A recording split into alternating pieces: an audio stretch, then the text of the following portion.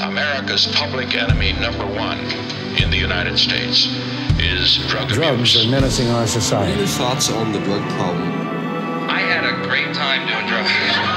So tonight, from our family to yours, from our home to yours, thank you for joining us. This is the Peace on Drugs. All right, that's the intro. Did you recognize, well, I know you recognize Reagan. Reagan, of course, yeah. I believe that was Nixon at the beginning. And do you recognize the comedian? No, I'd have to listen again. It was Bill Hicks when he's like, it was a very short, he's just like, I had a great time doing drugs. Oh, of course, yeah. But it was from his bit, where he talks about all the bad drug stories in the media. He's like, right. Why wasn't there a good drug story? The young man on acid and all that. Yeah, all that. So what I wanted to start with talking about what the podcast is about, and it's the idea is obviously it's the name of it, the Peace on Drugs. It's it's a pun with, if you're a journalist, you do a piece on something, but also it's the war on drugs. Well, this is how do we have the peace on drugs? How do we get past this atrocious war that we've been fighting for how long? Try a different approach. Yeah, exactly. 50 years. It started. I don't remember when Harry Anslinger first. Oh, okay. You're gonna take it back to the hemp very prohibition. beginning. Nixon was when it really got ramped. The way it happened today, the way we know it today, I guess started under Nixon, and then Reagan really pushed it even further. Mm-hmm. And then every president since, I guess, except Trump. I mean, I don't think he did a lot to continue the. Yeah, now that you mention it. He actually pulled back a little bit of and I'm not trying to pat him on the back for anything really, but he did do something about the mandatory sentencing laws, and so right, mandatory minimums. First president, I think, to roll back on some of that, but for the most part, every president has doubled down on the war, and I don't think it's necessarily all just out of anything nefarious. It's just that's their method. They think it's going to work. Well, if it's not working, let's just try harder. Let's arrest more people. Let's make the penalties even stricter, and it's not working. Well, that's one way of looking at it. So, well, of course, the more conspiracy-minded among us think otherwise. It's all about for-profit prisons, and then. Oh, well, of course. Now that's the whole. Yeah, you're right, and that's what the mandatory sentencing laws are for. Is lobbying from for-profit prisons. It's like, hey, if we can get mandatory sentencing, we can get these numbers in these prisons up. Right. And that's definitely. We can fill all those beds. Exactly. Cha-ching. And for-profit prisons is just absolutely insane. I mean. That's something I think that I think the Biden administration is looking to scale back on, and there's at least federal support for those sort of institutions.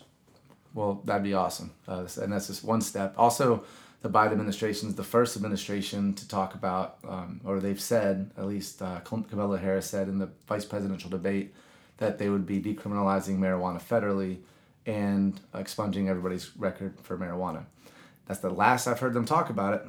Right. So well, it's early. It is early, yeah, and they have a lot of other stuff going on. Yeah, a lot on their plate right now. Yeah. So what I'm hoping at some point in the next 4 years, they come through on that. Yeah, but early on, I don't want to sound like a champion for the Democratic Party or this particular administration. Oh yeah, me neither. Me neither. Yeah.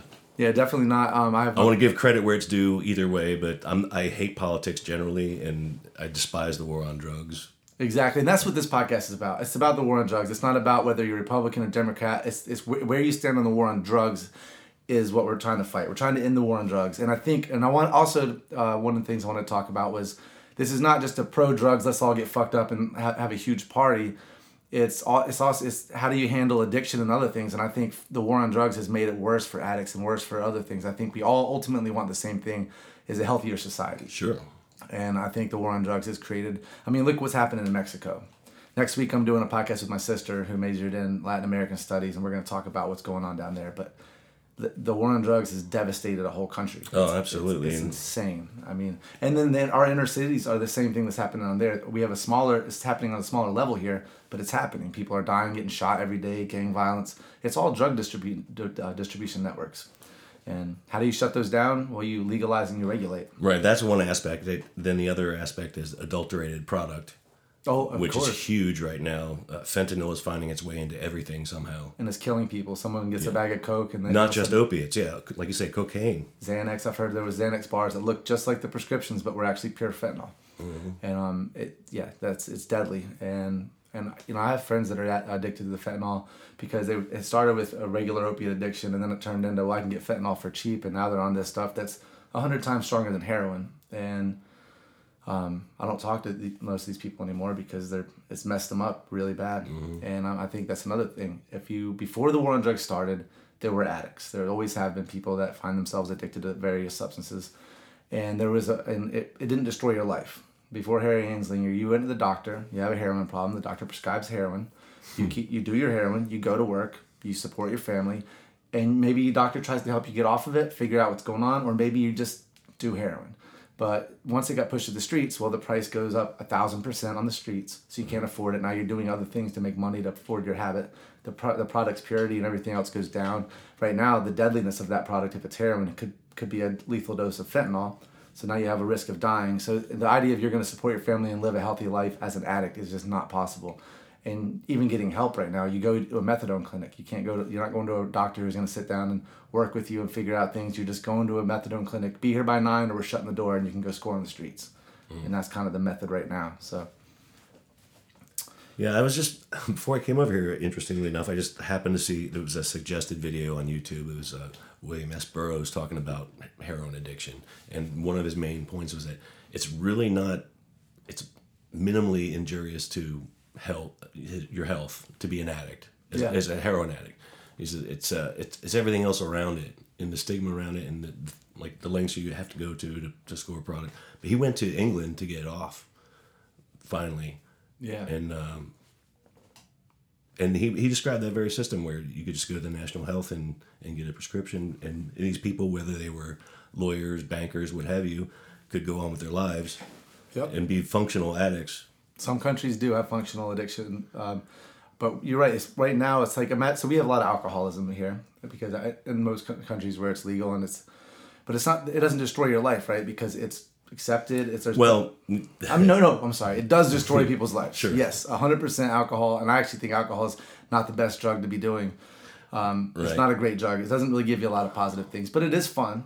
And if you do it responsibly, but there's people that are addicted to it are accepted. They're not losing their job. Most of the people, they're going to their bars after work. They're getting their fix. They know the product. They know where it's coming from, what it is. There's consistency. That it's not overpriced because the pricing is competitive. So it's not destroying their life, with the exception of a lot of the people that I've known that have been destroyed by alcohol. It starts with legal trouble. You get a DUI, something like that, and then that starts rolling into something. Where now you don't have a way to work, you're even more depressed, you're drinking even more, and your second DUI, now you're looking at jail time, now you're drinking even more. Maybe you know a girl that killed herself because of that. Like suicidal? She absolutely. She was alcoholic. She had just had her third DUI. She was going to go to jail, and another, contributing factor was she just had not been taking her Prozac. And that's a whole other issue if you want to talk about drugs. Oh, yeah. And the legal ones being really some of the worst. That whole class of SSRIs. Yeah, I'm anti those drugs, but there's a lot to talk about. Well, they have their place. But the amount that they actually affect or positively affect people have been the numbers have been jacked up by the pharmaceutical industry. I just read this book called Lost Connections by Johan Hari. And he was on for 15 years, was on SRIs, and he finally did a bunch of research and did a whole book about the true causes of depression, and most of it's just are not being connected with one another. Mm-hmm. And I heard he was on Sam Harris's podcast talking about that, and I agreed with everything he said about that. It's absolutely, I think, at the heart of every addiction, really. Yeah, and like he said, if you use SRIs to get to a place better in your life, they're not. He didn't say 100% don't take them. But he said they're overprescribed and we use them as a crutch far too much. There's other things in your life that you have to fix to be happy. You can't just take a pill and not be sad because the medicine. But that's our culture, particularly in America. We want somebody to just give us a pill to make it all better, real easy, real quickly. We don't want to do the work. Exactly. Doug Stanhope had a bit about Adderall. It's like I can't focus at work. For some reason, I can't focus when I'm filing 8 hours a day doing filing. Like, of course you can't focus. That's boring as shit. Mm-hmm. Taking Adderall. I love my job now. One thing after another. Very efficient. Yeah, so efficient. Suddenly. So as we talk about the evils or potential evils of alcohol. Oh yeah, we're gonna do some Scotch. Irish whiskey. Yeah, it's not Scotch. I thought we were gonna go to the Highlands today, but I'm all good with Irish whiskey for sure. All right, yeah, pour yourself some. This is an attractive bottle. That's why I got it. I was duped. The marketing team was I shouldn't say dupe yet. I haven't tried it. I might love it.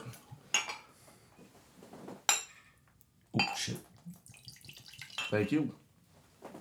All right, cheers. This is cheers podcast to number 1. The maiden voyage. Yeah. I like that. Mm-hmm. That's smooth. I'm partial to the Irish whiskey. Yeah. I found in recent months in particular. It's a little sweet. That does have a sweet finish. Mm-hmm. We won't mention who they are because they're not sponsoring us. There you go. Just look for a little hexagonal bottle. With a skull on it.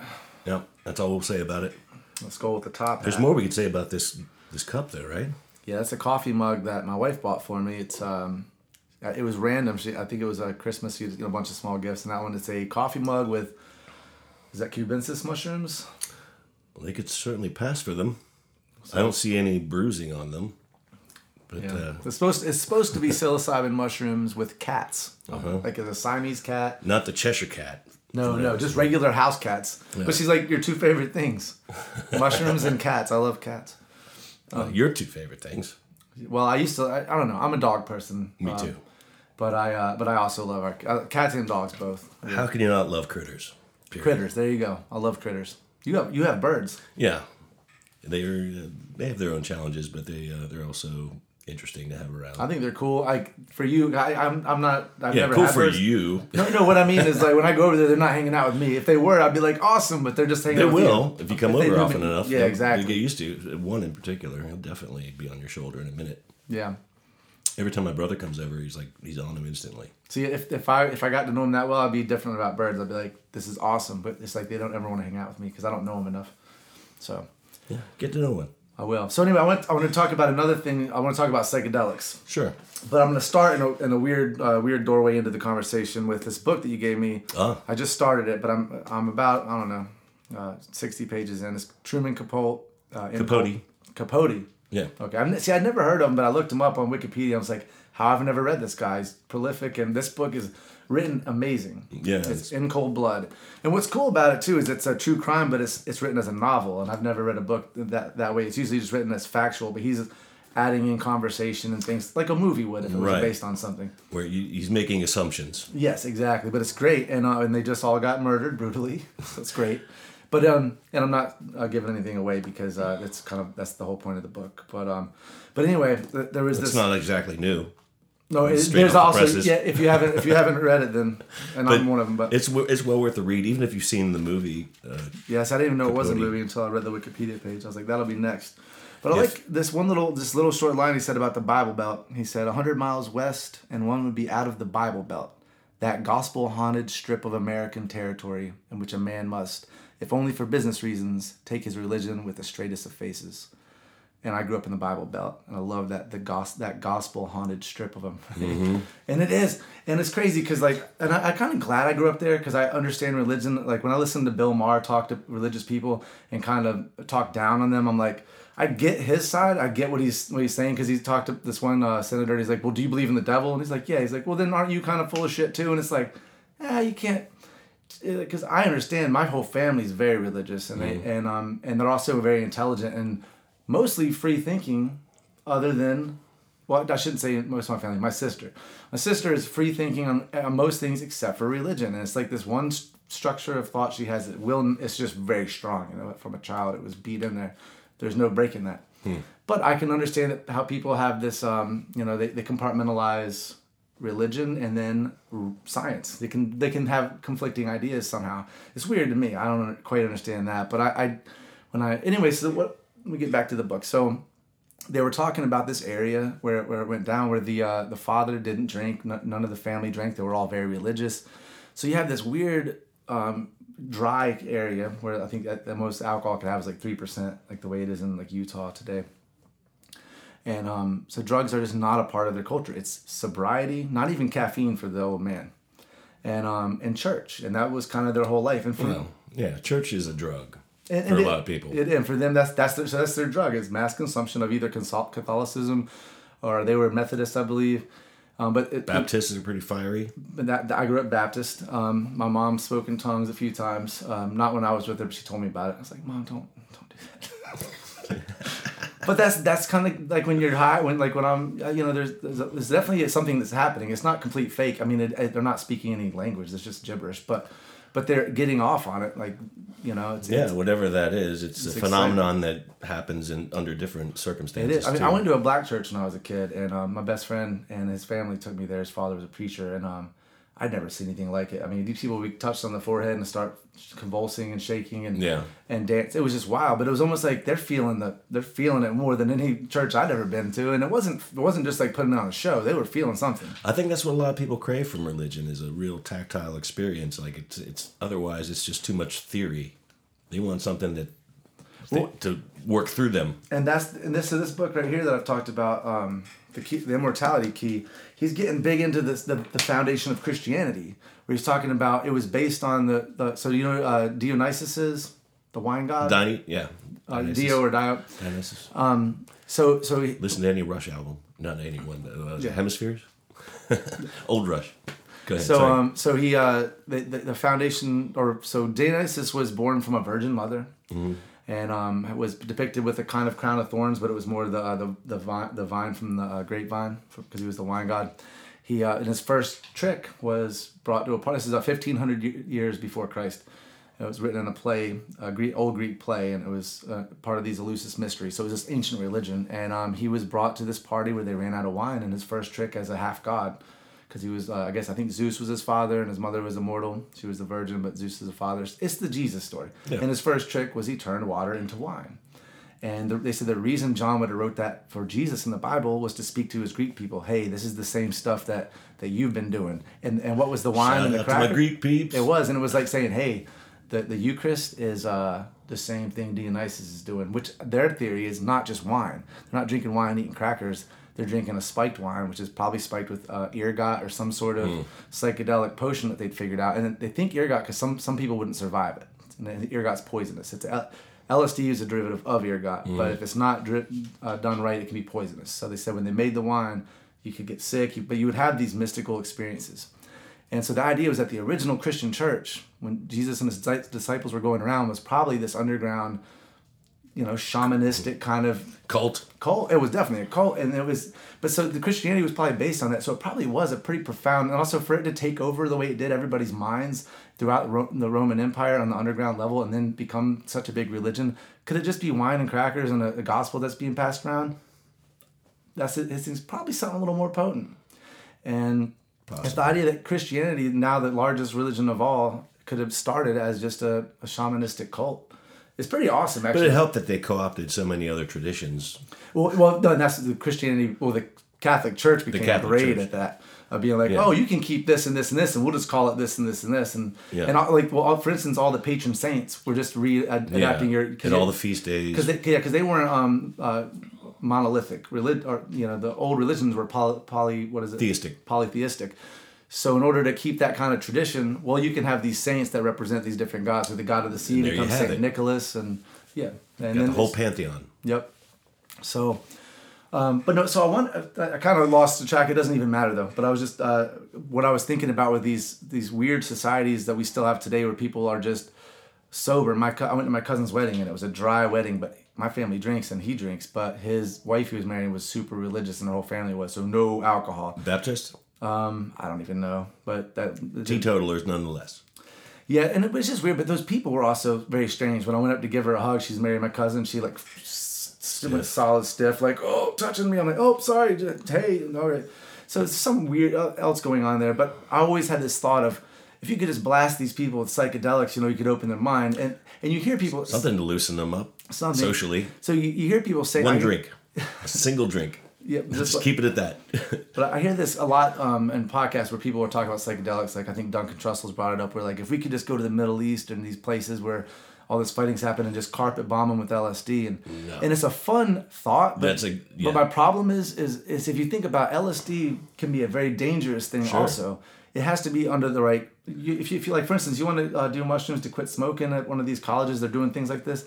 It's all they prepare you, they talk about you, and you have an intention set before you go into your trip. If somebody just blasted a cigarette smoker with a trip they weren't expecting, they wouldn't just quit smoking the next day. And they might end up with other drug problems because they don't know what the hell just happened to them.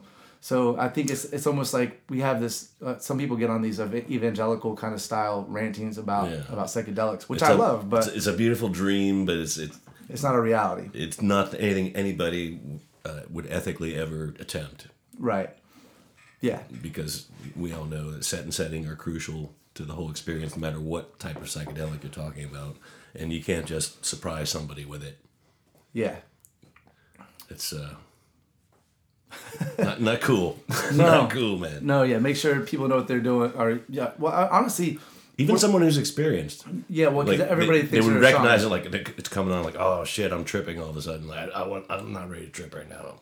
Yeah, well, honestly, every time I go into a trip, it's usually as it starts kicking in, I'm like, I wish I wouldn't have done this, and then I get over that little wall, and I'm like, I'm glad I did this. Yeah. But I mean, when I was young, I started doing psychedelics when I was young, and I remember my first acid trip was in high school, which I didn't know what acid was. I had smoked pot, so someone, you gotta try acid. I was like, well, we smoked weed before school, so I was like, I'll take it before class. They're like, all right. And one guy's like, I'll do it with you. He'd done it, but he obviously was an idiot. We all were at 15 or 14, whatever we were.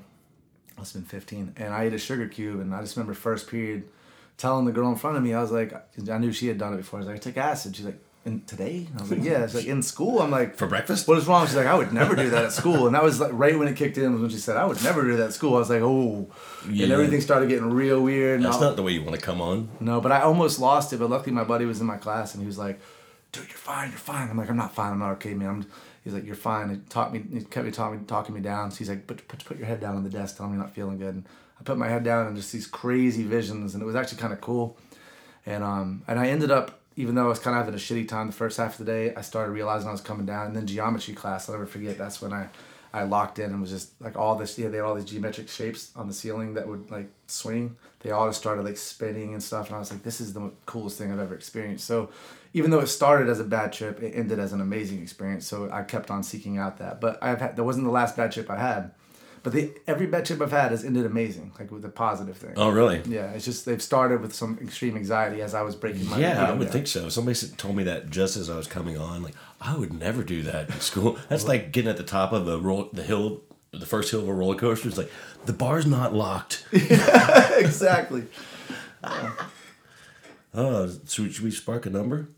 Go ahead. I might not hit it. I hit a few earlier, and also, I don't know. I might hit it. This is iced cereal milk, it's called. Cereal milk. Yeah, so it should be sweet. There should be a lighter over there. Yep.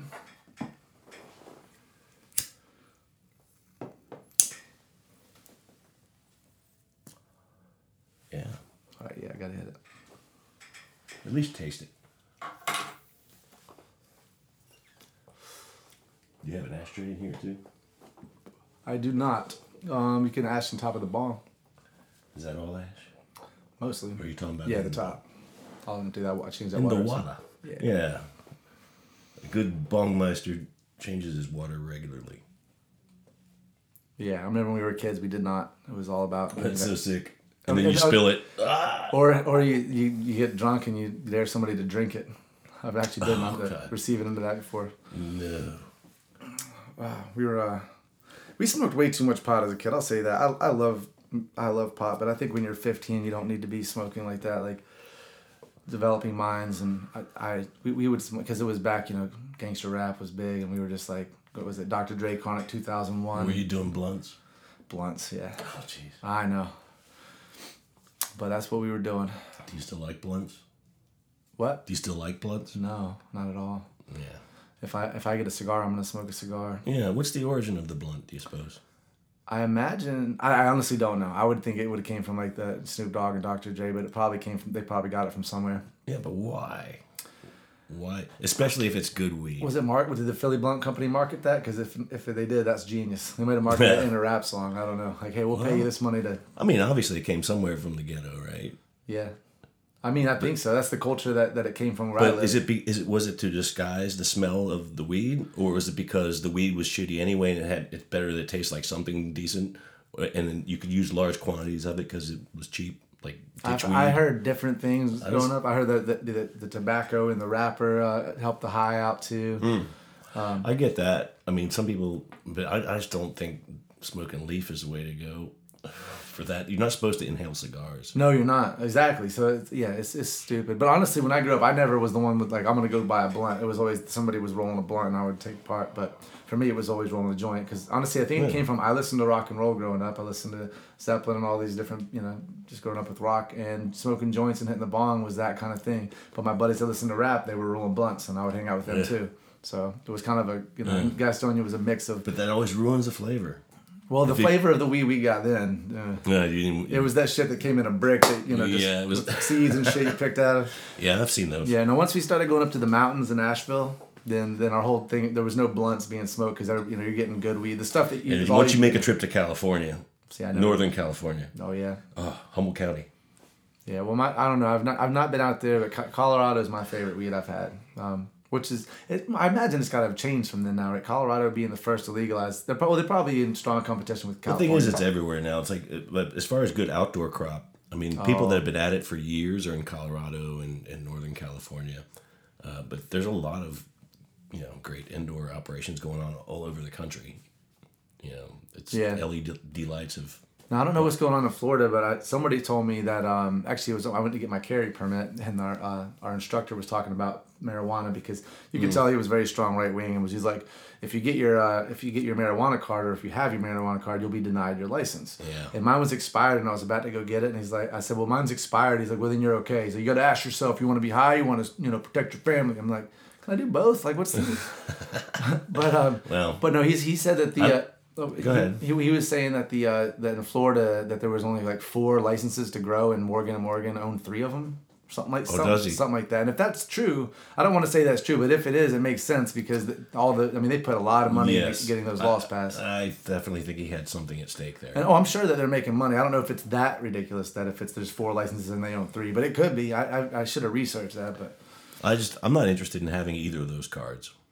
I got the carry permit card. I don't know why. Actually, I just wanted to get a handgun, and I thought I should take the class. Somebody told me to, so I did. It never hurts to have training. But also, if I want to travel if I have a pistol, because I can travel legally without that license with my shotgun.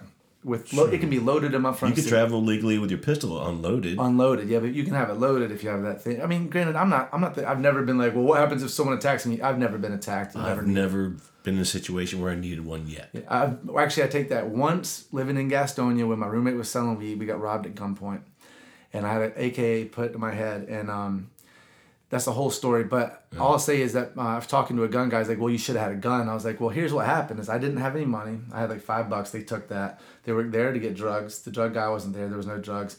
He kind of hit me in the head, a little bit of blood. He broke a window or smashed a mirror, and then they left.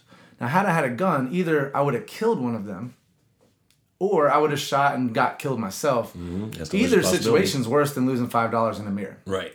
So having a gun there and using it would have been worse. So, I'm not saying I'm anti-guns. I think gun safety. But if you're living in a house selling drugs, that's the only way that something like that happens. I was living in a house with somebody selling drugs, and somebody came to rob him for selling drugs. Mm. Again, that doesn't happen in Colorado at the store like the way it does. I mean, I'm not saying that did happen back in the day in California. Well, people hold up liquor stores and stuff. Exactly. So you're going to get that. They have to have security. But it's not like I have a tip that this guy's selling lots of weed and, go in that house with a shotgun and they're not going to call the cops because they're doing something illegal and all this other thing. So it's a lot more dangerous when you're in a legal drug game versus once it's regulated, then you can call the cops, you can have the right security. It's not the same thing. But I don't know. I don't want to really have a point about the guns because I am a gun owner now. But I'm not like a gun advocate, and I also don't hate them either. I'm just kind of like, if you have them, be responsible. I think we should have a little more mental health testing for certain weapons and stuff. But this podcast is not about the gun. I don't want to alienate somebody who's like, he's talking shit about guns, or vice versa. This guy owns guns. I'm not. Yeah. Yeah, I'm kind of somewhere in the middle on that issue myself. I have guns, but I'm not a big cheerleader for them, and I think we have too many of them in this country. Generally, it's kind of ridiculous when you have more guns than people. But I'm glad we have them generally. I mean, I think people go overboard with them just like so many other things, but it's a good thing we have them. Well, definitely with the idea that there's so many guns in this country, you can't take all of them. So you need to find a safe way for people to have them. But it's the same thing with drugs, though, right? Like if you have if like the war on drugs is to stop people from using, but you're never going to stop people from wanting to use. People are wanting to experience different consciousness. Yeah, and an unrealistic goal. Yeah, so if that is your goal, then the only way to get that to happen, there's only 2 ways you can get it. One is give people such a great life that they have no desire for anything else. You know, like all of a sudden the government's hiring a job that pays $500,000 a year and you get Ferraris, you just can't do cocaine. They can't afford that. That's stupid and ridiculous. So the other way is what some of these other countries are doing, like in, and I don't want to speak about these countries, I might get it wrong, but like Thailand, I've heard about some of these places where it's so, if you get caught with drugs, Dubai is one for sure. So in Dubai, if you get caught with drugs there, it's a big fucking deal. You're going to like prison. Singapore too, I believe. Right, that's what I'm thinking of. So yeah, so we can go that route, or we can make it even worse. Like, all right, we're gonna start cutting people's heads off for cocaine possession. Oh, in the Philippines too. Okay, so it's like, do we want to go there, or do we want to still say that we're the land of the free? And how about if we are the land of the free, then we let if you're a sovereign adult, then you can make the own decision to do drugs if you choose to, and we find a way to where people can do it more safely. We have better addiction treatment, and also like and people are also confused. Decriminalization is a good one to talk about. I've talked to people about what happened in Oregon where they've decriminalized drugs, and people are like, "Oh, that's crazy. They're so fucked." It's like, do you understand what decriminalization is? Because for one, that's not even as far as I think it should go. But all it's saying is that if you're an addict or just somebody who wants to use, you're not going to go to jail or have a charge just for personal possession. And that's like, if I want to do cocaine on a Friday night, that might not be the healthiest choice of things to do. But I shouldn't go to jail for my choice to do it. Now, if I'm selling it, that's a whole nother issue. Trafficking is still illegal. You can't go buy it anywhere. It's illegal to sell. But you can't get in trouble for possessing it. And that's the first step in helping people with addiction. Are you familiar with the Rat Palace? No. So that you've probably heard the study forever that they did with rats. Where they keep hitting the cocaine bar till they're dead, right? Yeah. The water or cocaine, they would just choose cocaine until they were dead. So this a newer study that was done, another Johann Hari book, Chasing the Scream, which is amazing about the war on drugs.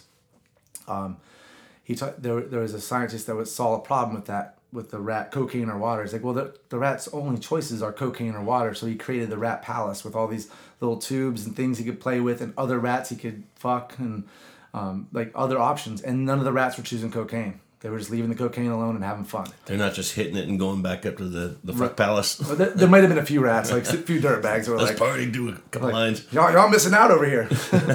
So real degenerates. And there were actually. It was just the percentage was extremely smaller. Yeah. But so the idea is that we've recreated the first rat experiment in real life with the prison system. We're like, oh, you're an addict? Why don't we lock you away for a while, strip you of any chance of getting a good job, and then see if you can get off cocaine? Good luck.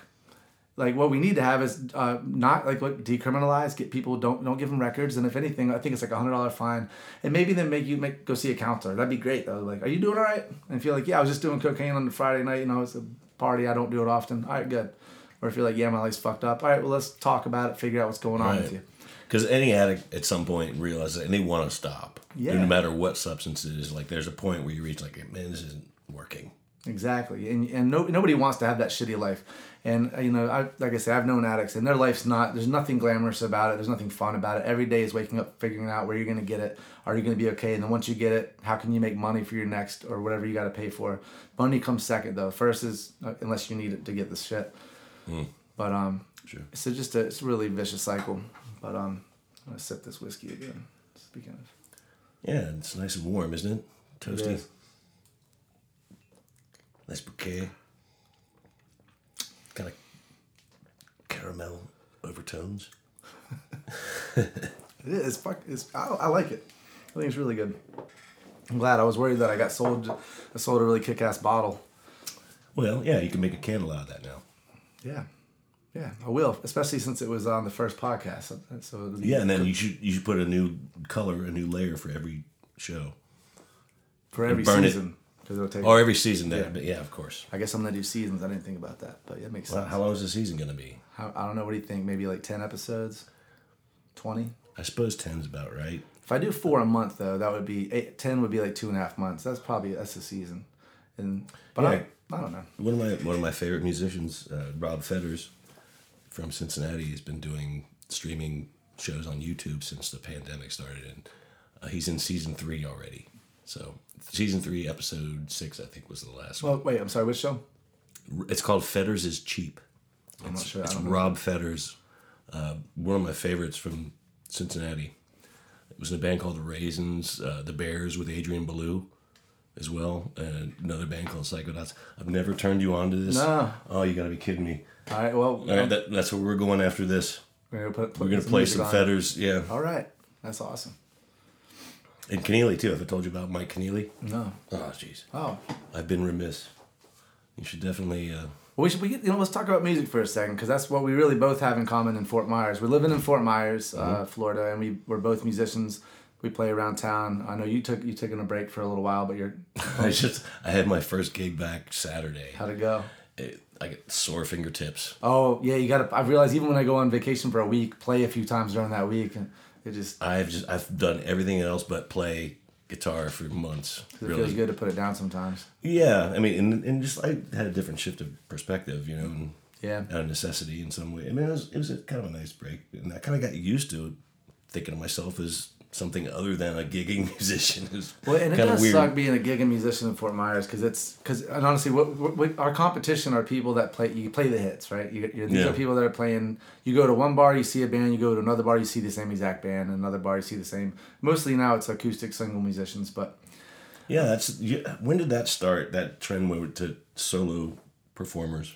It started happening right when I got here, because I was trying to do the band thing and it just wasn't happening, so I kept getting pushed into the solo. But Bobby was full-time band, and now he's doing pretty much what I'm doing, and most of them are. I know COVID hurt it even more. It happened before COVID, but COVID made it even worse, because me and Meg at least had some gigs together. My wife, she plays music also, and we had some gigs together. They weren't paying for it, and then I think they all kind of came to their senses. COVID made them realize when they started opening back up, some places were like pay less. The pay has come back up, but they're like, we don't need to pay 2 people to entertain these people. They're not paying attention anyway. As long as somebody. I mean, some of the musicians around here are not musicians at all. They're just people that realize they can make a buck if they have karaoke tracks and can have a mediocre voice to sing along to it. And I've seen that more times than it's just ridiculous. Like, this person's making the same paycheck I'm making, and they're just singing along to they're like a mediocre like you go to a karaoke bar and somebody that can kind of sing. That's their whole gig, is that one person hogging the karaoke mic. Right. That's how a lot of people look at it. It's what it is. Like, they want to say, "Where's the sign-up sheet?" I would. If I was drunk and I walked in, are we doing this? Yeah. No, this is my gig. What? What is that? That's exactly why I wasn't really missing gigging for a while, because the ones that I did in the last few months prior to that, August was the last month that I actually did any work down on the beach, and I was barely near anybody. Like, they were all spread out. Like, it's hardly anybody knew I was there. So, like, what's the point? Yeah. That's how I felt about it. So I wasn't really missing that. Well, I'll say this. I've seen you play a few times. Whenever we had time, we would come and see you, because one of the things about you playing is that you were not the guy. If you went to one bar and you saw a musician, you're like, oh, next bar, same musician. But if you caught you, you'd be like, oh, here's somebody who's not doing the same thing. Unfortunately, I think a lot of people are like, oh, let's go back to the other guy because he's playing the songs we know. But, if you come to my gig and you ask for Jimmy Buffett, you're probably going to turn tail and head out. Which is fine, right? Because then you're going to get the person who doesn't want to hear Jimmy Buffett, and that's the person I'd rather entertain. I'm not playing Jimmy Buffett. Every other person is just go listen to them. I don't like. And also, why do you want to listen to Jimmy Buffett at the beach? If you're living, like, how about that's to remind you of your vacation at the beach. Yeah, when you're living in your trailer in North Carolina, Minnesota, wherever you're from, then you put on Jimmy Buffett and drink a pina colada. But when you get to the beach, don't listen to Jimmy Buffett and drink something that's actually good. I don't know. That's I don't know. I haven't really hung out down there. My gig was on Sanibel the other night, but I haven't been back to really hang out down the beach in months. I'm not a beach fan anymore. And, growing up, I was always like beach or mountains. I was always like beach is better. Now that I'm older, I'm like mountains are way better. The tourists, the people that go to the mountains are better. If you're going to deal with tourists, mountain tourists to me in North Carolina at least. Well, it's just that this particular beach the scene has changed so much in 20 years. That's true, Fort Myers. Because I love St. Pete, but the beach I don't know about. I'm just the city of St. Pete. I don't know, the beach crowds are just these people that come down, and it's like all about them. And granted, I can't hate on them, right? They're the reason I have work. Right. But also, they get 2 weeks a year that they have vacation, and then they have their shitty lives. Or they might not be that shitty. I'm not hating on that much, but they're just having these same redundant things to go through. And then they get this 2 weeks. They come down here. Why not live like a king and be like it's your world? It's like, but some of us have to live here, So But that whole thing has gotten so corporate. Yeah. Like all my favorite places were the mom and pop places. Yeah, they're getting pushed out. And now Margaritaville's coming, so it's going to be just Buffalo Central. That pushes me out. I'm done. That's funny because when I moved here, I started living down the beach. Oh, yeah? And like there were a lot of places I worked that I could have walked to. But, I mean, it got progressively worse as time went on. Hurricane Charlie took out a couple places. And just, corporate interests started buying things up. And it's just changed the face of things so much. Yeah. It's a place where I don't feel like it's a small community anymore. That's one thing I love about Key West, and there's probably a lot of corporate things there that are hidden, but they keep the old feel there. They're not allowed to take down those buildings, and it just has this feel of like a little town, and I just love it down there.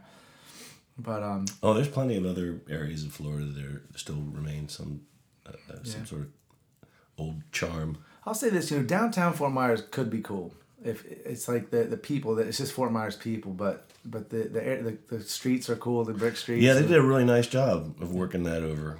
It was nice when I moved here, but my ex-wife was telling me that they, that it used to be you didn't even go down there, but she's like they fixed it up. I don't know. She's from here. Yeah. She was like, that's a whole nother can of worms. The downtown scene, because like I haven't worked down there either. No, I don't play down there, but that's because the gigs are late. That I don't want to play 10 till 2 in the morning with a bunch of drunk people. It would make more sense for me because it's right over the bridge.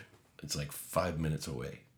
It's 5 to 10 minute drive top. That's true, and there's some places that have earlier music too. I've seen them out there playing. I don't know. I just don't. I'm not into it's like a different group of people there. It's Fort Myers is weird. One thing I'll say. So there's also there's a slight music scene that started happening. This was before COVID. And it was in Cape Coral, of all places. But I saw these young bands. The original scene? Yeah. And it was down the at Rackham's and...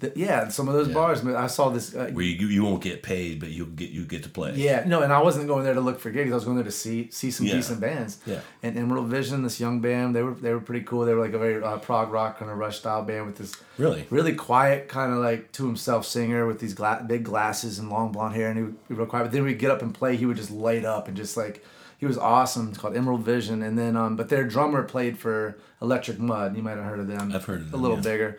But they actually toured, so I think they wouldn't be able to play shows because the drummer would have to leave to go play with Electric Mud. And they're all right. I like Electric Mud. They're kind of like, almost like a little bit of Clutch.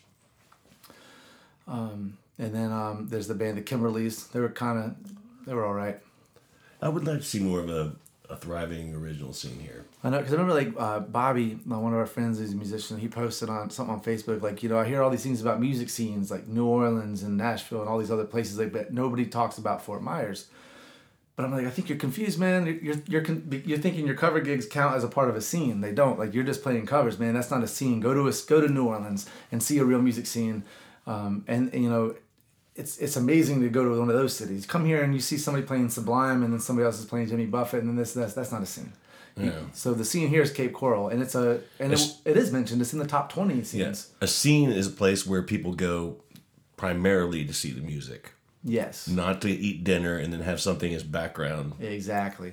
And that's what we are when we go out and play. We're background musicians for some people. But it is fun when you have a good crowd and they're enjoying that. When you do something different and they know it, like if I'm playing like Yoshimi by Flaming Lips and someone's like, "You played Yoshimi?" Oh, it's like, oh, nobody ever even knows what that is. The other day I had a guy request a Ween song.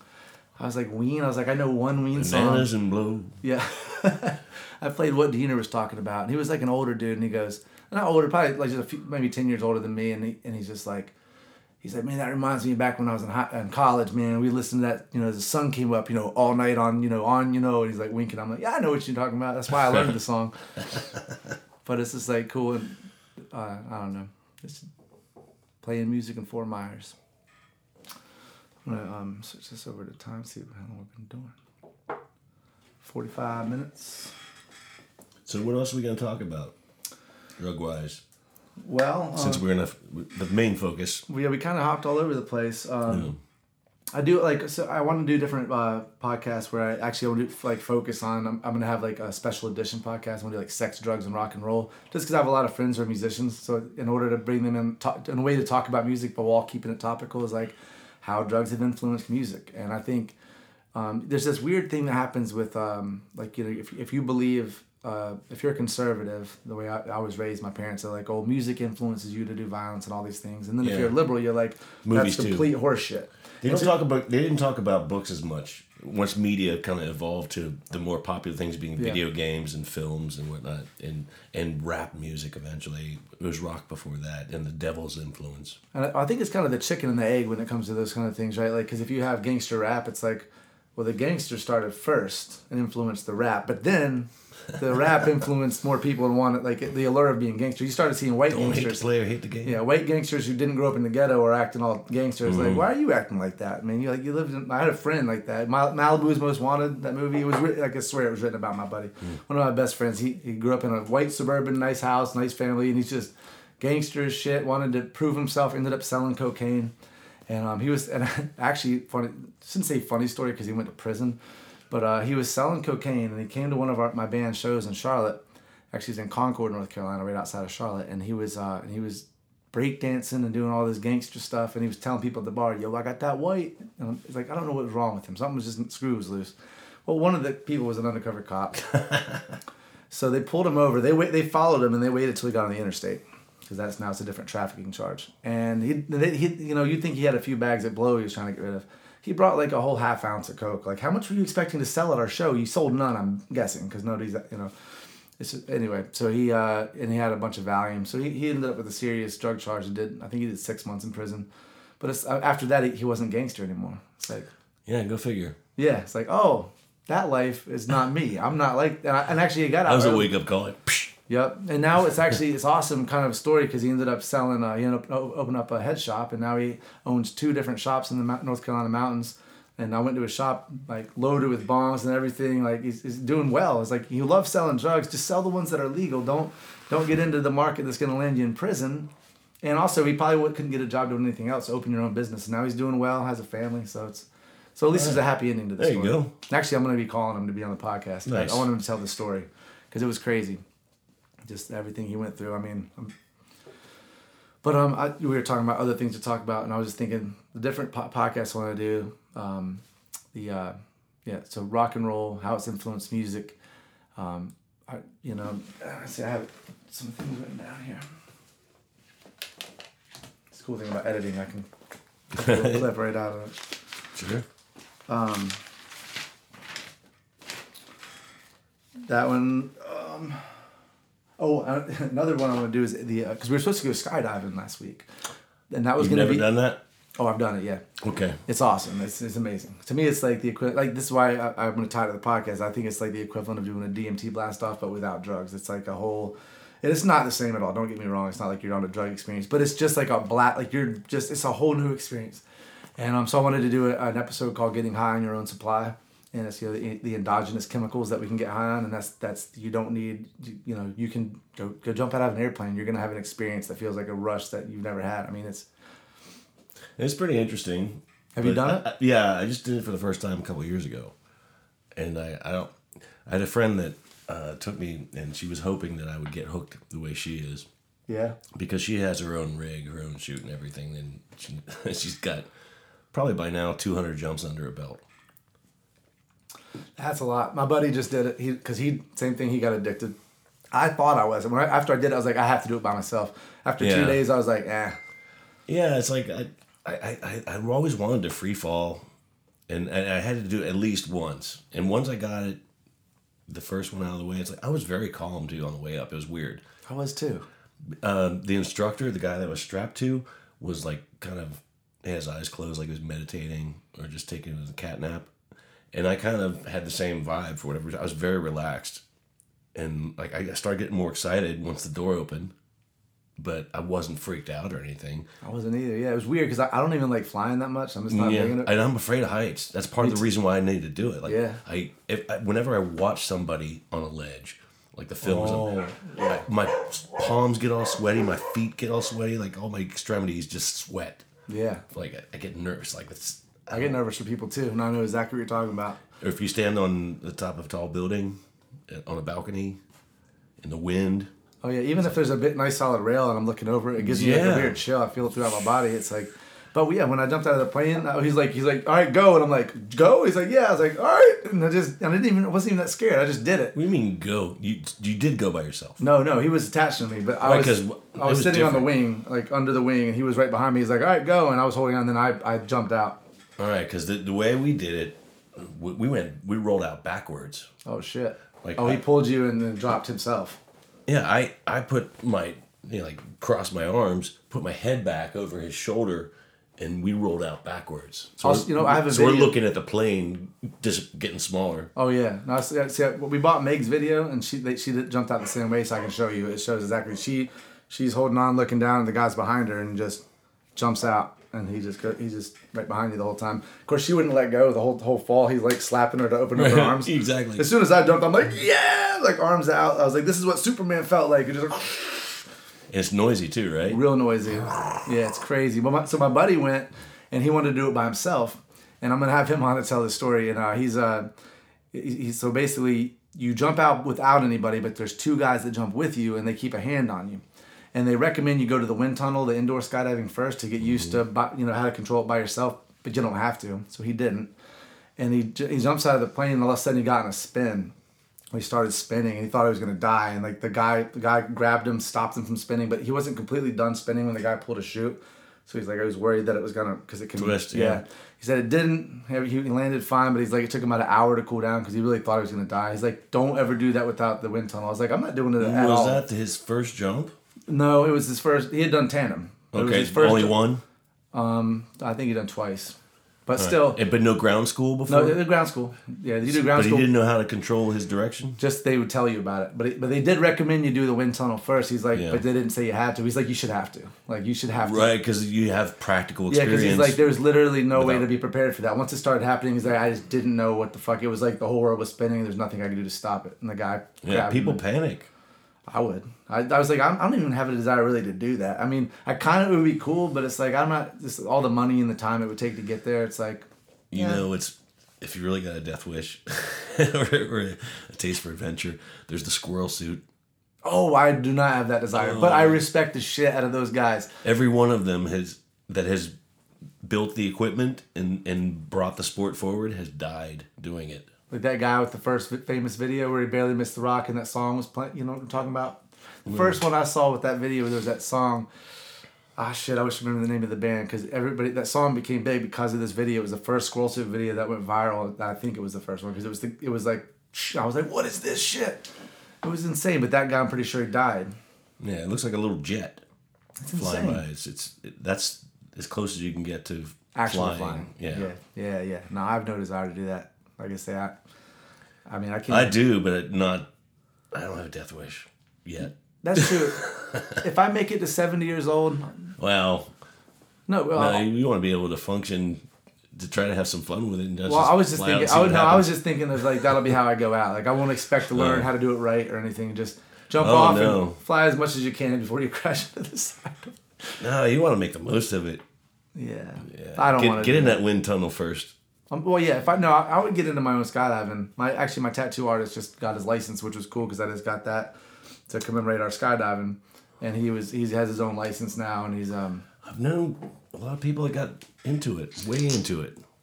Well, this was to commemorate we did it on our wedding, so this is more for like our wedding. It's got a rose in it, and it's got the plane, but it's to commemorate because I got married. She wasn't supposed to do it. My buddy was, but my buddy actually that I was just talking about that just had that experience by himself. He was supposed to go with me, but he wouldn't wake up. We drank till 2 a.m. in Key West, and it was at like 8 a.m. I got up. Raymond, we got to make the skydive. He's like, yeah, man, you're going to have to go without me. I'm sleeping. I was like, Meg, you're up. She's like, all right, fuck it, I'll do it. She's glad she did. It was neither one of us had any complaints. And we did it, in Key West, so it was just fucking beautiful. Well, I bet. Yeah. Absolutely. Yeah, I would do it again, but I just didn't feel like I wanted to do it again right away. Like I felt like, all right, finally got that out of the way. I've been curious forever about that. Yeah. And it was fun. I want to do it again, but I'm like you. I was like, I did it. I don't feel like I have to do it again. But for my birthday, she bought me another one, so we were supposed to go, but the visibility wasn't good, so we're going in a few more weeks. So I'm gonna do it again. I'm kind of nervous again. I'm like, even when we were driving there before, we didn't know the visibility was bad until we got there. So I was like, all right, we're about to do this. I'm trying to psych myself up. But the same thing was in Key West, psyching myself up. But once I got there, the guys were cool, and I was like, this is fine. Yeah, I don't know how I'll anticipate it, having done it already once. If I go and do it again, like the first time I was very calm and relaxed on the way up in the plane, and it was a little Cessna 172. The only seat was the pilot seat, and that was kind of rickety. Yep, we were all sitting in the back, the four of us. Yeah. And my dad had a 182. He was a pilot. He died in a plane, actually, like almost 20 years ago now. But so I was thinking, in addition to always having wanted to try this, like there's got to be worse ways to die, right? You know, if this is how I go out. That was one of the things that made me calm too. It was like, if you go out skydiving, that's awesome. And it's probably not going to be that cool. So don't think it's going to happen today. The thing that I worry about is everything short of death. That's what I worry about. Right? You didn't die. You bounced and lost your legs. And you can't use your spine at all. Yeah. So you still got a functional mouth, but that's about it. Yep. You're just in there. You're just enough to say, kill me, please. Yeah. Oh man, that is this worst part. You're right. Death is fine as long as that's what it is. Mm-hmm. There's a certain finality that I can make peace with. Yeah. Rather than the alternative, certainly. I think about death a lot. I think most people do. Probably don't talk about it out loud very much, but you have to think about it, right? I mean, that's probably where religion comes in. Death is your life coach. If you're very religious, then you probably don't have to think it very much because you've put your faith, you've put those fears into that. I don't have that, so for me, I think about it. I do smoke DMT occasionally, and I think that death is probably going to feel like the ultimate DMT blast off. It's going to be like this, into some other thing. That might be it, though. It might blast off into becoming a part of everything else, and then it definitely is you as an individual. I don't think it's to persist. Why would it? This is a temporary. Actually, Bill Hicks, in that bit, that's what he said. Today, a young man on acid realized all matter is merely energy condensed to a slow vibration. Mm-hmm. We are all of one consciousness, experiencing itself subjectively. There's no such thing as death. Life is only a dream, and we are the imagination of ourselves. Here's Tom with the weather. That sounds like a perfect quote, actually. I love that quote. It's a great one, yeah. When I heard that, I was probably young. I was like, this guy's a genius. I was like, I love this. And actually, weird how I found out about Bill Hicks was actually from Tool, because their album, Anima, he's on the end. Yep. Actually, that bit that I just said is on that song. That's Third Eye. Today, a young man on acid. Yeah, they have it hidden in the music. It starts with. There's a Timothy Leary bit in the live version on Saliva. Yeah, I heard that. Question authority. Think for yourself. Yeah. Right. Yeah. That's a good one too. The same. Yep. The same song. Put yourself in a relaxed state of vulnerability. Yeah. That's a good one too. Great quotes. Yeah.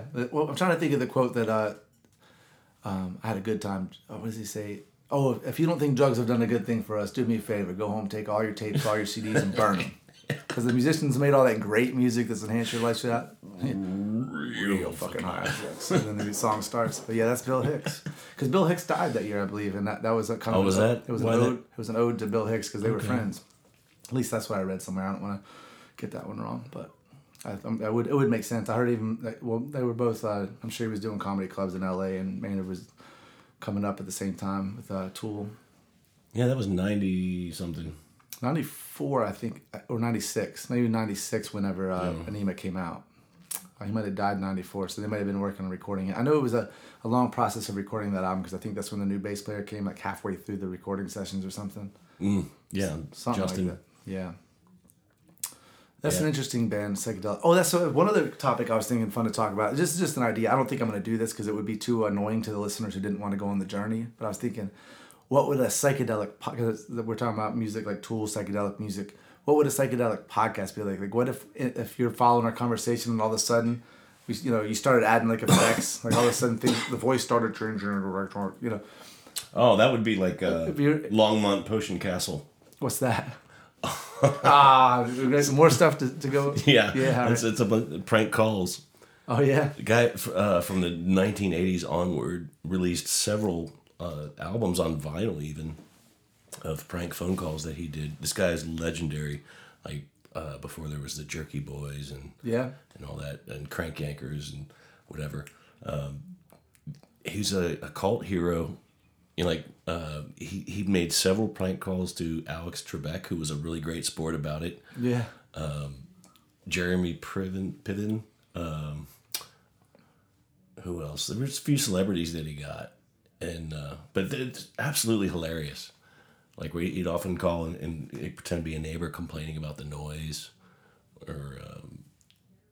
And what's it called again? LPC, Longmont Potion Castle, which Longmont is a place in Colorado. So apparently he was based in Colorado for a while and then moved to LA. But he manipulated his voice. There was a point where he got a delay unit and just started fucking with it. So it was like, and people were like, "What's going on? We got a really bad connection." It's like, there's a certain inflection in his voice and certain words he'd say that always strike me funny. Like, you got to give me what I need.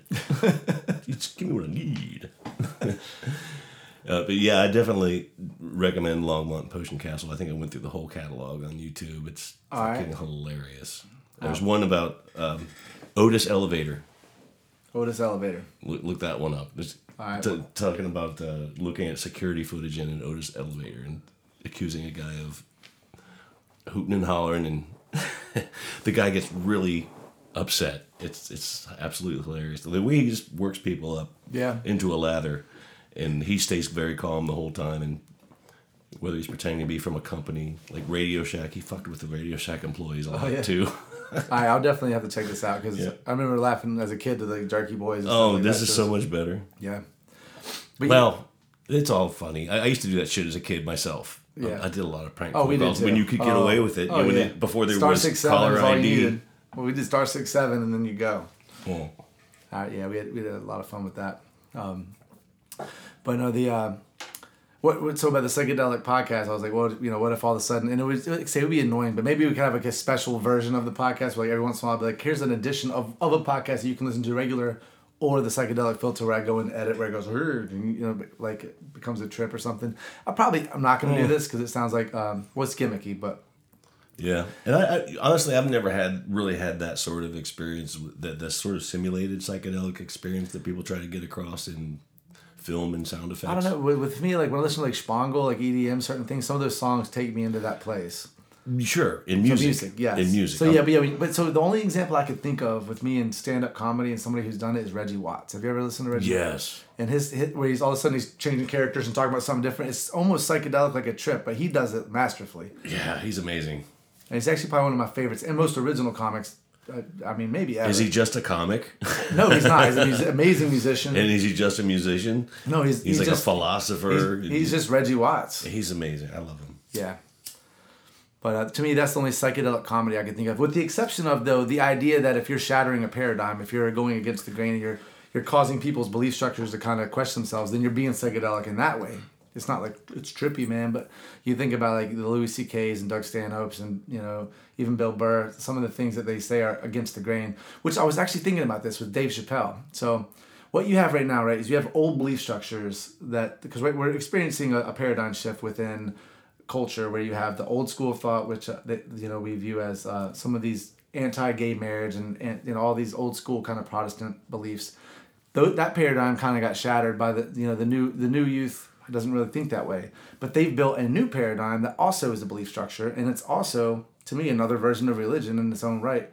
And it's and to me, it's also dangerous, right? This idea that if you don't agree with me, you're a bigot. It's like so Dave Chappelle, and cancel culture, exactly.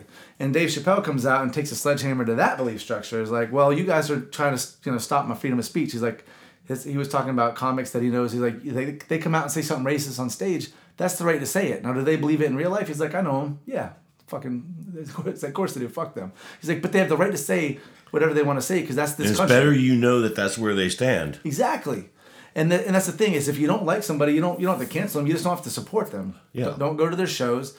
Yeah, you don't deplatform them. They wouldn't have a platform if people didn't support it. All right, well, I don't want to go here, but when you say deplatform, we have to touch on then Trump being kicked off Twitter. Okay, because I was going to go somewhere else with Chappelle too, but that's fine. We can go back to Chappelle. We can talk about comedy whenever. But okay, Donald getting kicked off Twitter. They don't owe him a platform or anybody else. Right. So they're not saying that he can't have a presence online anywhere. That would be in violation of his First Amendment rights. Of if anybody had that power to begin with, Right. he can go to any other forum and create his own if he wants. But the problem is that there's only a few forums that are big as they are. Well, that's why some Congress people want to break up all the big tech companies because they want to treat it like like Ma Bell back. Yeah, I realize as we're getting into this conversation that it's such a huge topic that for one, I know I don't even qualify to talk on with all these. It's a whole different thing about what's happened to social media, laws about censorship and all these other things that could take us a whole another 2 hours to even get into. Like, I don't even know. And also, like I say, there's so much shit I don't understand about it. There's so many. It's such a convoluted issue.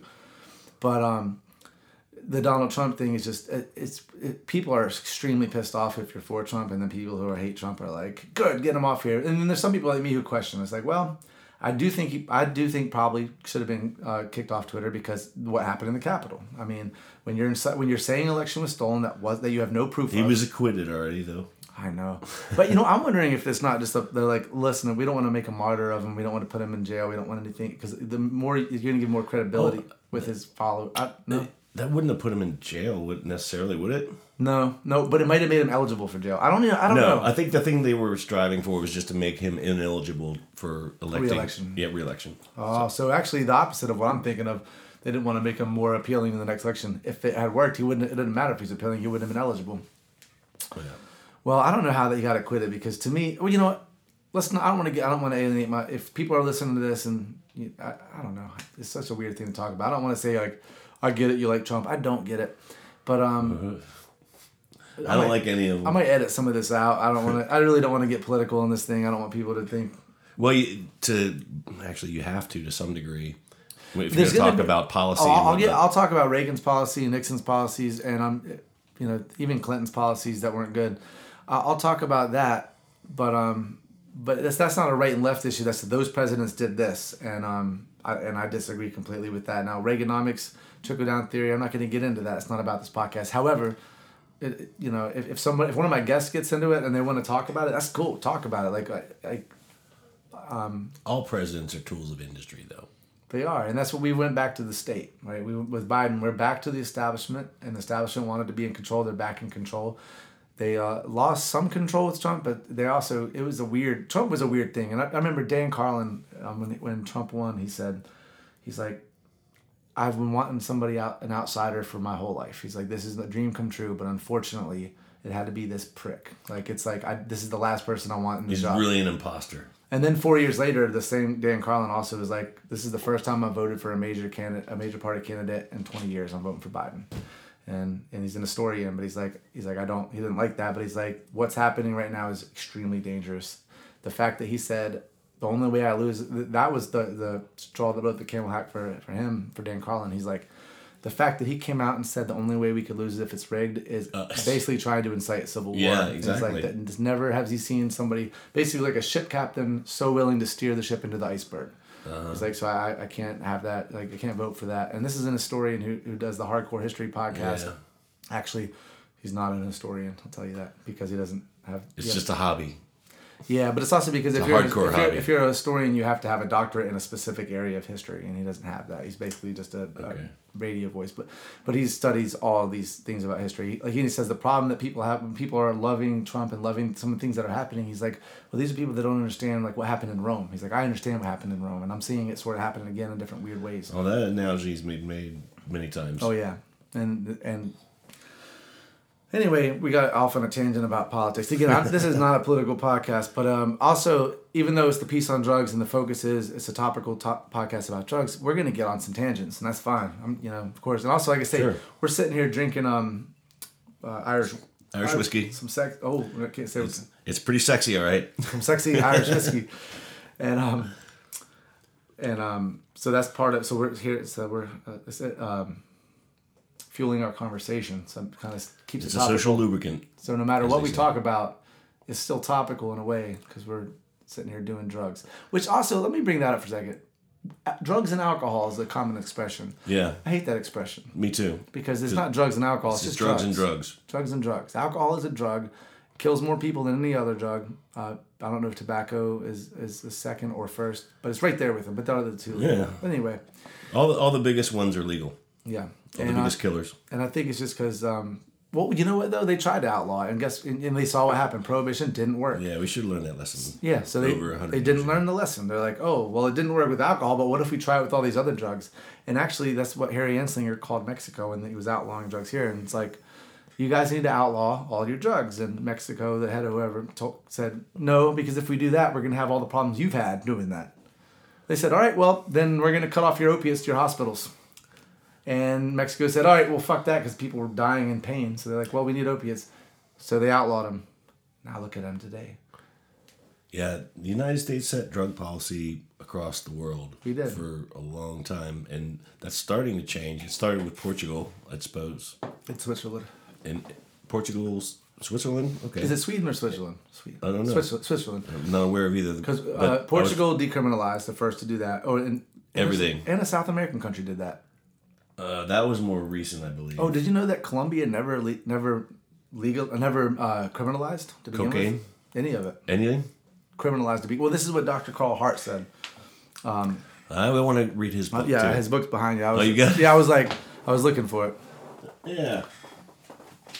Yeah. Drug use for grown-ups. Chasing liberty in the land of fear. Yeah, he's not a sponsor either, but I'll promote his shit because Absolutely. He's an interesting dude, and he came out publicly and talked about recreationally doing heroin and cocaine, and he's a professor at Columbia University. I'm wondering if that. And actually, my buddy I was talking to, he's like, "Oh, I read that article in New York Times." I'm like, so I guess after the podcast, New York Times did an article, or maybe not that podcast. He probably talks about it in other places, but. I'm excited that he's doing that, and like he said, And he's being open about it. that's his whole thing, right? Is people, very successful people all over the country do cocaine and do heroin and do some of these things. It's not all of them. It's probably a smaller percentage, but there are successful people who aren't shitbags that do these drugs. And he's like, the fact is that they keep quiet. So when you think of heroin or you think of cocaine, you think loser, keep it illegal. And he's trying to be like, hey, I'm a professor. I do all these things. I do heroin and I do cocaine. Right. And he decided to try those things only after doing clinical studies on people where he was administering these substances to people and observing them and realizing that, okay, well, maybe this isn't so extreme or horrible. Yeah. Maybe there's something there. He actually even said he got addicted to the point of withdrawals just to make sure he could, or not make sure, but just to go through them. And he did. He's like, I got it, did enough heroin to where I physically needed it. And he's like, and then I weaned myself off. He's Yeah. like, But I wonder if there's any difference to it. I listened to that podcast too. And he snorted it. He's not. Oh yes, I would definitely say there's a difference with injecting. Also, I wouldn't recommend getting addicted to any of these substances if you don't have a supply like he apparently has, because the shit you're gonna get here, you don't want to even mess with that shit, honestly.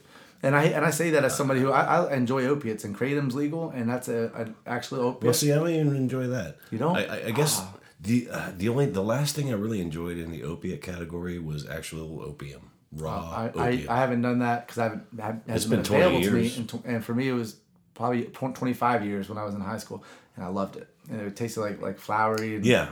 It really, smells like perfume. Oh, man. Tingly, Yeah. Happy. And then, 10 years after that, it was black tar heroin. I'm like, oh, it's probably like the opium. And then you're like, fucked up. It's like, that's some crazy shit. But, but kratom, I like kratom. If you take a good dose, 5 grams, I get that energy that I get from opiate, but I don't get the I'm messed up. It's just more like to me, I describe I would think 5 grams would be kind of heavy. That's the typical dose what you're supposed to do, 5 grams. I usually do about 3, just because I'm a lightweight when it comes to opiates. Yeah, because I understand in lower doses it gives you energy. In higher doses it has more of that nodding kind of sleepy effect. It's never made me nod. Because opiates do. Yeah. I can't do the strong opiates make me sick as shit. I can't even mess with them. Yeah, me too. I'm lucky, I guess, because no need to not. But the kratom has the same side effects for me. Like you can get the kind of itchy under your skin, and you can get the nausea. You can get nausea. I get nausea if I take too much. That's why I say I do 3 grams, because 5 can make me nauseous. I would think 5 would probably make me nauseous. But so apparently the kratom, the difference is that those opioids in it don't actually affect your receptors that are on your brainstem, which is why it can't kill you. The ones on your brainstem are which control your control your breathing and everything. Right. Is why you can the medulla oblongata. There you go. So I don't know exactly how the receptors work with different systems in your body. Why they affect some and not others. I don't understand why they affect so many other opiate receptors, but not those. I know, but that's why it's not as addictive. Also, that's why it helps people get off the addiction, because even though you're going to go through withdrawals if you switch to kratom, you're not going to go through a complete body withdrawal just on those certain receptors. So it's a way people to get off heroin. Yeah. And it's a non-lethal, way less addicting. Addicting though, I'm gonna say that. Like I've had withdrawals from kratom. Really? And I purposely make sure if I do it regularly, I wean myself off and quit for a while just to do it. Because, but it's and they say it's just like with coffee withdrawals. Well, I don't know because I've never had withdrawals from coffee. I drink a lot of coffee and I can quit without any problem. Same with alcohol. I can quit drinking and go weeks without it and I have no withdrawals. But I have friends that almost died from alcohol withdrawals. So it's definitely serious. But I think maybe their addiction was worse. They drink in the morning. That's a big thing. I think if you drink constantly all day. I've found in recent months, like I said, it's become easier to start earlier in the day or even before I've eaten. And it's like, that's when I start thinking, this isn't healthy. That's a COVID thing? Like post-COVID? Yeah, and like I said, for some reason, I think my metabolism has changed too, because in my younger years, like alcohol used to really kind of pack more of a wallop for me. Like I guess my tolerance wasn't as good. And but that means your liver's doing good then, if your tolerance is getting bigger. Is it? Yeah, if your liver starts to shut down, you'll start getting drunk real fast. Is that what happens? I'm saying that like I know what I'm talking about. Doctor. I've heard that. Don't listen to anything I'm saying. All I know is my tolerance is way up, and I can handle it better as far as like I don't get as dehydrated anymore. Even like maybe I'm more aware that I need to kind of balance a little bit with water and whatnot. That's part of it, but I can get hammered and pass out, and I'll get up early in the morning. Like I can't sleep too long. Yeah, because of the alcohol. I sleep like shit when I'm drunk. Yeah. Well, I pass out fine. But most of the time I'm none the worse for wear. Like I don't feel like you don't wake up and I don't have a hangover. I don't have headaches. I don't have. It used to really sap my energy. If I got fucked up the night before, the whole next day I would just be worthless practically because I just would not have any energy. That's kind of me. If I get hammered, I don't want to do shit the next day. I make myself. I'm like, go to the gym, and then I feel all right, but I have to make myself. I used to just be like, fuck the gym. I'm just going to watch TV until I have to work. And then, the problem with that is then you go to work, and that's hell. So go to the gym instead of watch TV, then the work's all right. I'm not a big fan of getting hammered, and I don't feel good the next day. I'm not saying it's a good thing that I've changed the whole thing, but I have a different perspective on it now that I never imagined would happen. Like alcoholism runs in my family on my dad's side for sure. It runs in my family too, but I have a question about that then. So do you think it is genetic like that, the alcoholism? Sure, like anything else, you have a genetic propensity for this or that. But alcohol, I have a weird thing about that. I feel like you might have a propensity to have addictions to just feel like to certain things where you can be more likely to be addicted to certain things. But but alcohol itself, you think that drug is just in your genes, that if you do that drug. Well, the funny thing is, I think anybody would tell you probably their first experience with it was not necessarily pleasant. At least their first experience where they overindulged. Almost nobody's. I mean, my first experience with alcohol it was super fun for a short time, and then I hated it and I couldn't drink it for a while. Like the taste of it made me sick. I'm talking about, I was like, I think my first real getting drunk was like 15.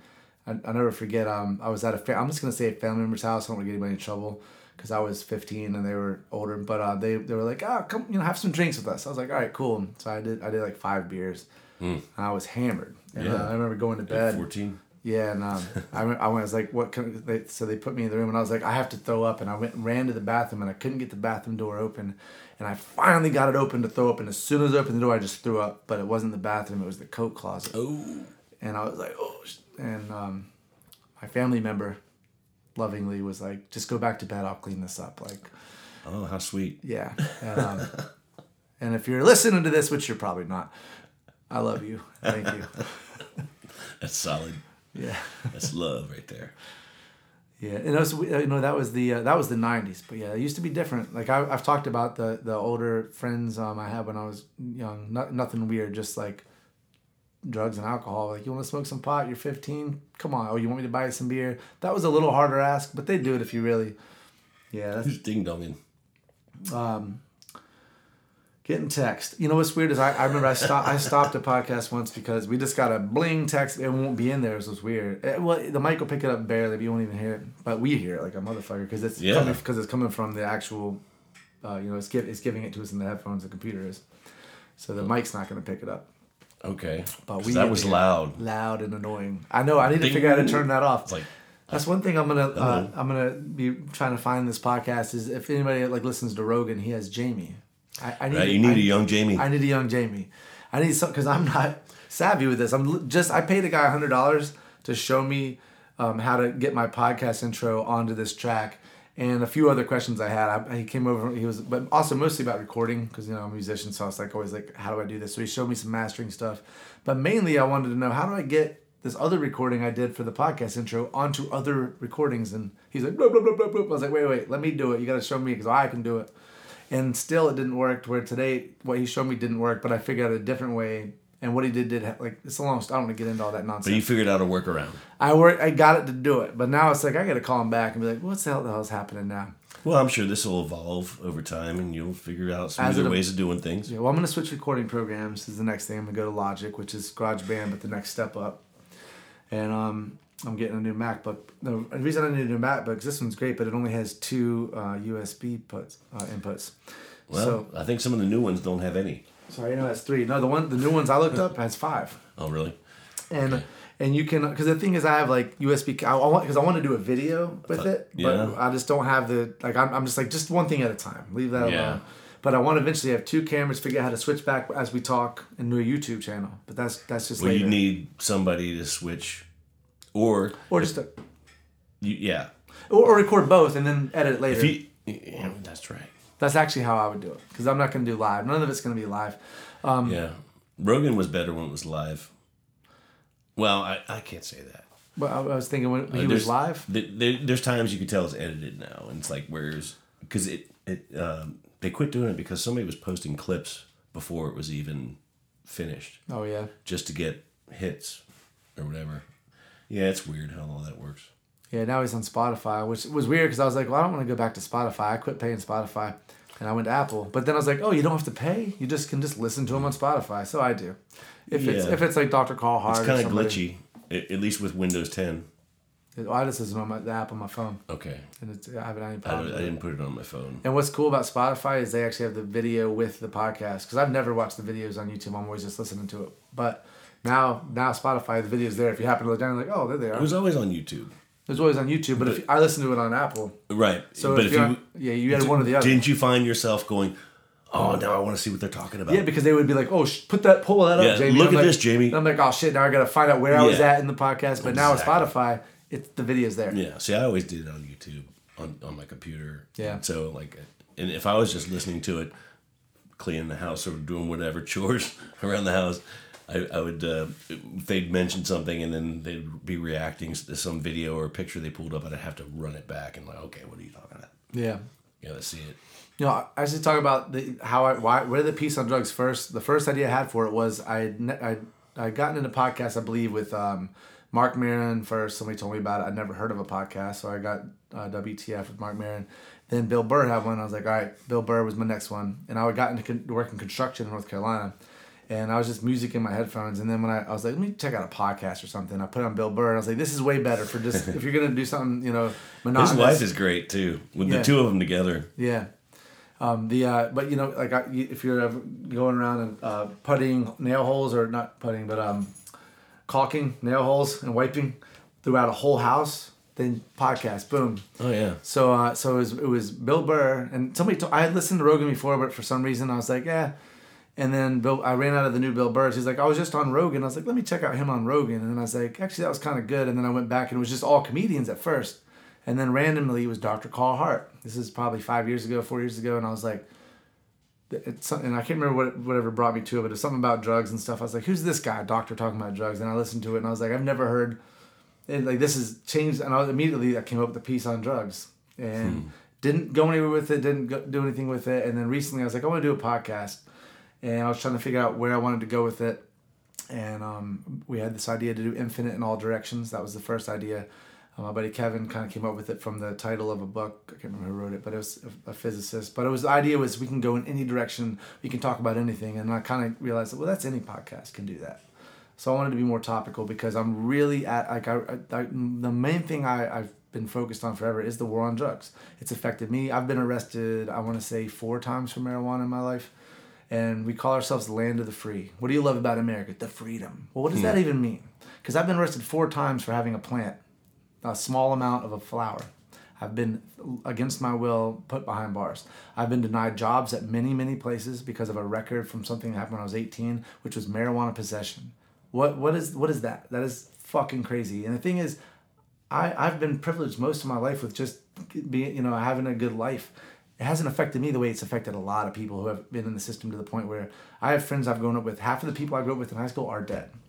And that's a sad fact, but that's most of them drugs. Some of them are recently. I remember 2 years ago we were at the beach. They're like, "Oh," my sister pulls up the phone. "Oh, Drew just died." I'm like, "Fucking Drew? Like what the drug overdose?" And it's just every year it's more of them. You ever read Philip K. Dick?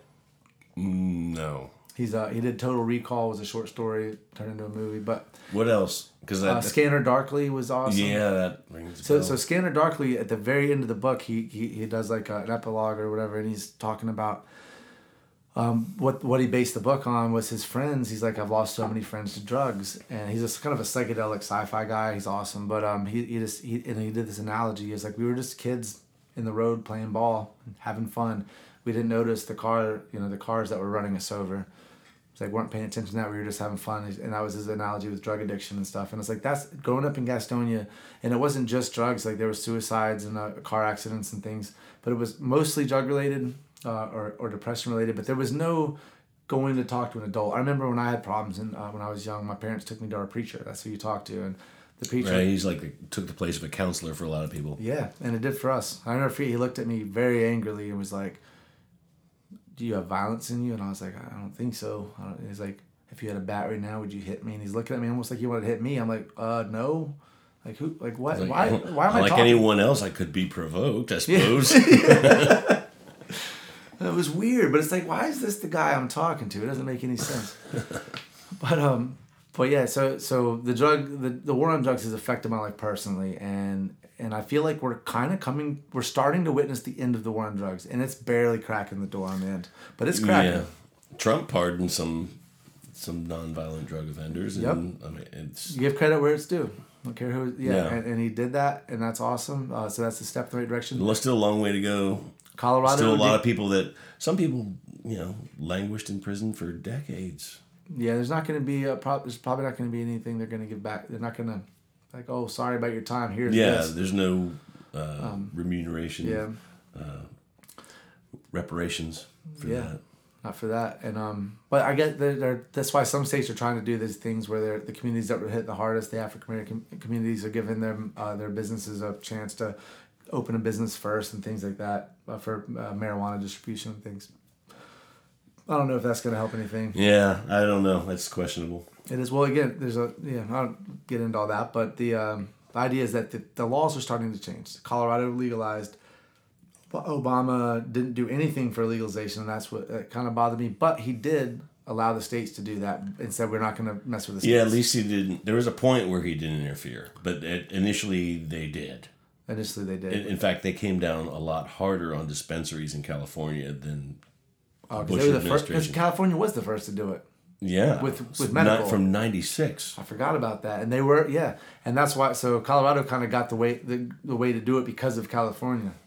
California paved the way for what they were. What I'm saying is the Obama administration was not necessarily kind to the legal industry that had existed since 1996.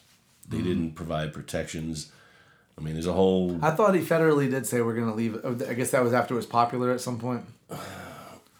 Well, at one point it did say that, they were going to... Wherever it had been decided by the voters of each state, they were going to leave... The federal government was going to leave them alone. But what I'm saying, his first 4 years in particular, I mean, you can... If we had a young Jamie, we could look this up. But they actually came down harder on dispensaries and the fact that these businesses were not able to obtain loans or do banking with anyone. They had to deal in cash all the time, which was very risky. For a long time. Even when I first got my card here, I had to buy it was cash only. It might still be that way, but because federal banks aren't recognizing it, so it was cash only. I don't know how that works now, but huge banks came in and started handling that, so they figured out a way. But I remember I had my medical card for about a year, and that was about 3 years ago. But it was just cheaper to buy it from just people, getting it from Colorado or wherever else. It's like, I'm not buying it from the dispensary, but they're going to charge me that for. And actually, to have the card, it needs to be renewed every 9 months. Yeah, and it's $75. Oh no, it's $125 every 9 months at the doctor, and then $75 every year to the state. But now when I had mine, there was no bud. It was all vape cartridges. So I was very disappointed when I found that out. He's going through the brochure, and I'm like, all right, cool, man. Where's the green? He's like, oh, that's not a thing. I'm like, what did I just pay all this money for? What's happening? Right. It's like, and I got the vape stuff. I still have it, and actually I enjoy it now. But I still like green. But it's still pricey, right? How much is a gram? For a gram cartridge I want to say it's like $100 here, but I know in Colorado. So I can get you on the same thing on the black market, same product for $60. No, that's what I'm saying. In Colorado, it's about $50 or $60, and that's why my buddy sends it from Colorado. I'm like, I'm gonna buy it from them then. So why would you bother paying the licensing fees and all that? Because it's fun to go to a store. If you have all the choices you could possibly want, sure. I feel like I've heard they've gotten better. I don't know because I haven't had my card in a long time, but I'm done with Florida with that. I'm like, just legalize it. Enough's enough. This kindergarten country. Stop. Let me just go buy weed from somebody. Yeah, the way I've always felt about it is that the law is never going to change my relationship with the plant. No. Like you can make whatever laws you want about it. I'm going to have the same relationship with this plant. The laws are going to change my relationship with the law enforcement. And that's the only thing that changes. Exactly. If anything, your perspective needs to change. Exactly. And and that's what happened in Portugal. The first thing that happened when they decriminalized, the relationship between the poor communities and the law enforcement got better. Right. So what's happening in our country right now with all this credibility, with all the Black Lives Matter movements, and I'm not saying that there's not racism, but I don't think that's the main problem. I think that look at these no-knock warrants and all these things. These are products of the war on drugs and its policy problems. Yeah, the whole Breonna Taylor situation, that was not. I didn't see that as a racist thing. I thought that was a drug policy thing. A drug policy thing. The guy defending his home, not wrong. Cop with the warrant, not necessarily wrong. Yeah. I wouldn't have done that if I was a cop. I'd be like, let's not do this. But the point is, the law permitted it. Exactly. So the law is the real criminal there. Yeah. So change the law. War on drug policy. And honestly, a lot of these cop shootings that happen in poor neighborhoods, like I was living in Charlotte when I can't remember his name, but there was a shooting. It was 2015, 2016, I think. Trump was, because Trump was going to come to Charlotte. They told him because he was campaigning. Is that with the tiki torches and all that whole showdown, and when somebody got run over? There's been I hate to say I'm not keeping up with it, but there's so much to keep up with. I don't know that somebody got run over, but I do know there was all these marches downtown. But what happened was the cops showed up for a warrant for somebody else. They smelled pot in a car. Somebody was smoking a blunt or something in his cars, and they asked him to get out. The guy wouldn't get out. They thought they saw a gun or something like that, and the guy refused to get out, and then they shot him to death. But my whole thing is why are you messing with him for smelling pot? Well, because it is illegal, and that's a policy problem. But still, that doesn't mean that he's going to be a violent person necessarily. Well, he wasn't doing what he was supposed to do. Because he wasn't complying. Sure. It's bullshit. He should not be dead. Period. But there are steps you could take short of pulling a lethal weapon to. 100%. Yeah. 100%. It was all messed up. But again, if it wasn't for the war on drugs, I bet you the warrant they were serving in the first place wouldn't be happening. So you wouldn't even be there to begin with, let alone mess with this guy for smoking weed. The whole thing wouldn't happen. And the city was on shutdown. I was bartending downtown. We had to be a mandatory, what do they call it? Curfew.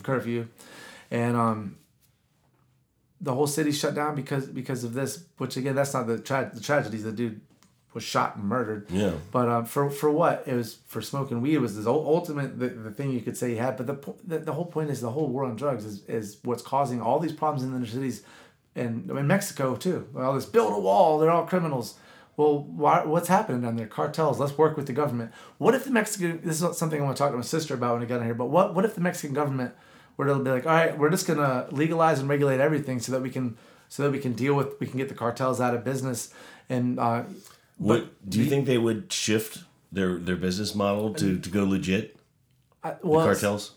I think they would have, but they probably would have to. They already have the networks set up. They already have the growth thing set up. So just legalize their platforms and make it more competitive legally. No, it's a messed up. Well, yeah, Because they're murderous, crazy people. That's what I'm saying. Like, are they gonna just? Are they going to find a way to go legit and shift their business model and not rely on violence so much? But they're already doing that in the weird opposite way with like avocados. Like they've taken over by force avocado markets that are legal because it's profitable. Like, oh, the white people are buying avocados like never before. Let's go take over some of these markets. A lot of money in that. So it's kind of like the mozzarella for the Italian mob. I heard rumors of that when I was growing up, that they had like a lock on the whole mozzarella industry somehow. It probably is, because once you have that much money and power, why not control legal markets too? What does it matter? Yeah. Especially when they're almost their own form of government. And actually a lot of those areas, they're as powerful as the government. And a lot of the people, the police officers who are working for the government are also getting paid more by the cartels themselves. Yeah, definitely. So, but my biggest thing I want to talk to my sister about is what happens if Mexico says, fuck this war on drugs, we're done, and legalizes everything. What happens with the relationship with us? And my sister's like, well, any funding they're getting will probably be cut. I'm like, well, they probably wouldn't need our funding if they legalized drugs. However, they wouldn't be able to stop the drugs because their biggest market is not themselves, it's the U.S. We buy all the drugs that they're selling.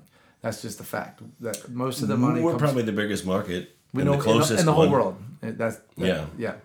And so if the government themselves started profiting off of that market, our government would have a problem. So the best thing that could happen is our government also be like, we're just going to legalize across the board.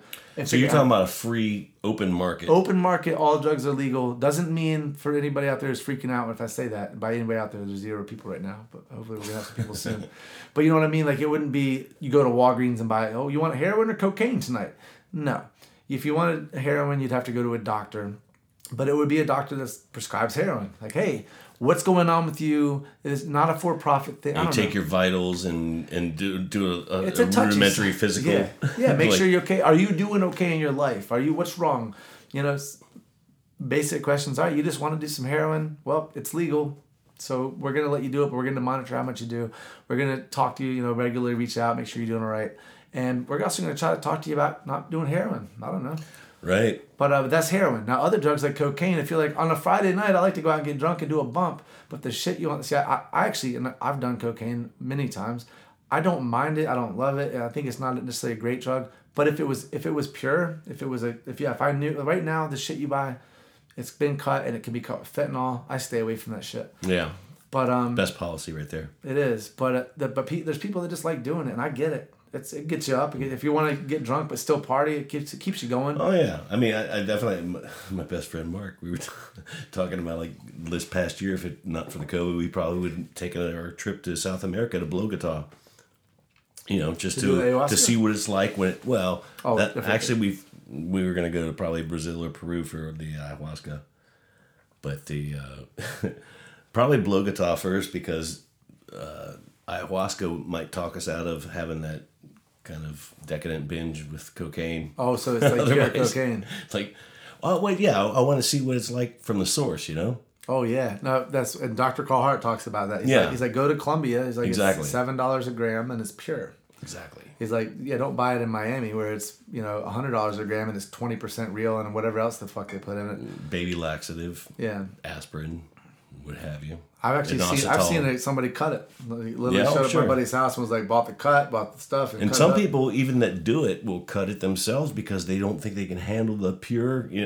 One of my buddies, a friend, worked for a doctor. I can't bring up names, but I'll talk about it afterwards. But one of my buddies' doctor would buy the cocaine and then he knew how to, purify it, and he'd purify it. And he gave me one bump and I was like, the rest of the night, I didn't want anymore, didn't need anymore. I felt great. I was just like, I was just having a great mood. Yeah, freebase is amazing. It was like, I need another one. Nope, none of that. If you're doing that all night, you're like, let me get another one in the bathroom. Yeah. Piece. Nope. One, you're good. One and done. And it was great. And I went to bed good. I mean, like, by the time I was ready to go to sleep, I slept like a baby. It was like, and my nose didn't hurt the next day and all that shit. Yeah, see, like, I could see the same thing with methamphetamine having its place. I've never done meth. Have you? Oh yeah. I've never done. That's the one I've never done. I don't want to. I've heard stories. I'm like, I'm good. Have you done any amphetamines? Well, I used to be prescribed Adderall, and I've done MDMA. Okay. pure MDMA. But I think it's Well, then you've been in the neighborhood. Yeah, I love MDMA. Actually, and I've done ecstasy that was definitely cut with something that was just got me wired for like 18 hours. Well, you know what the MA is. It's methamphetamine. Yes. Yeah. So you have done meth. I have. I just haven't done like smoked meth out of a light bulb. Pure I didn't meth. do that either. I snorted it. Okay. And it was like 1/10 of a gram So between small two amount. people. But that, just the same, kept me up for a couple days. Couple days. See, I couldn't do that. Well, not a couple days. A day and a half. Was it all right? Yeah. I mean, it's interesting. But again, I don't know. Amphetamines, like I say, have their place. If you have work to accomplish, if you have to make a long drive, and if it's something you only do occasionally. Yeah. Well, that's the thing. I was prescribed Adderall. And I got it because I wanted it. And I went, I'm ADD. Let me get this prescription. They gave it to me. It's too easy to get, really. But then because I loved Adderall, I got all kinds of shit done. Take it every day. You get less and less done. You feel more and more depressed. Yeah, it depletes your serotonin. I was a weirdo. I didn't want to hang out with anybody.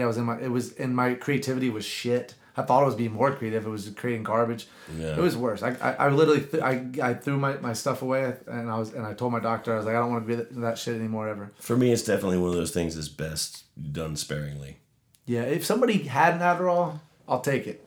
But if I'm not gonna get prescribed it again. I don't want any part of that. It's too much. What if somebody had a toilet? I have one.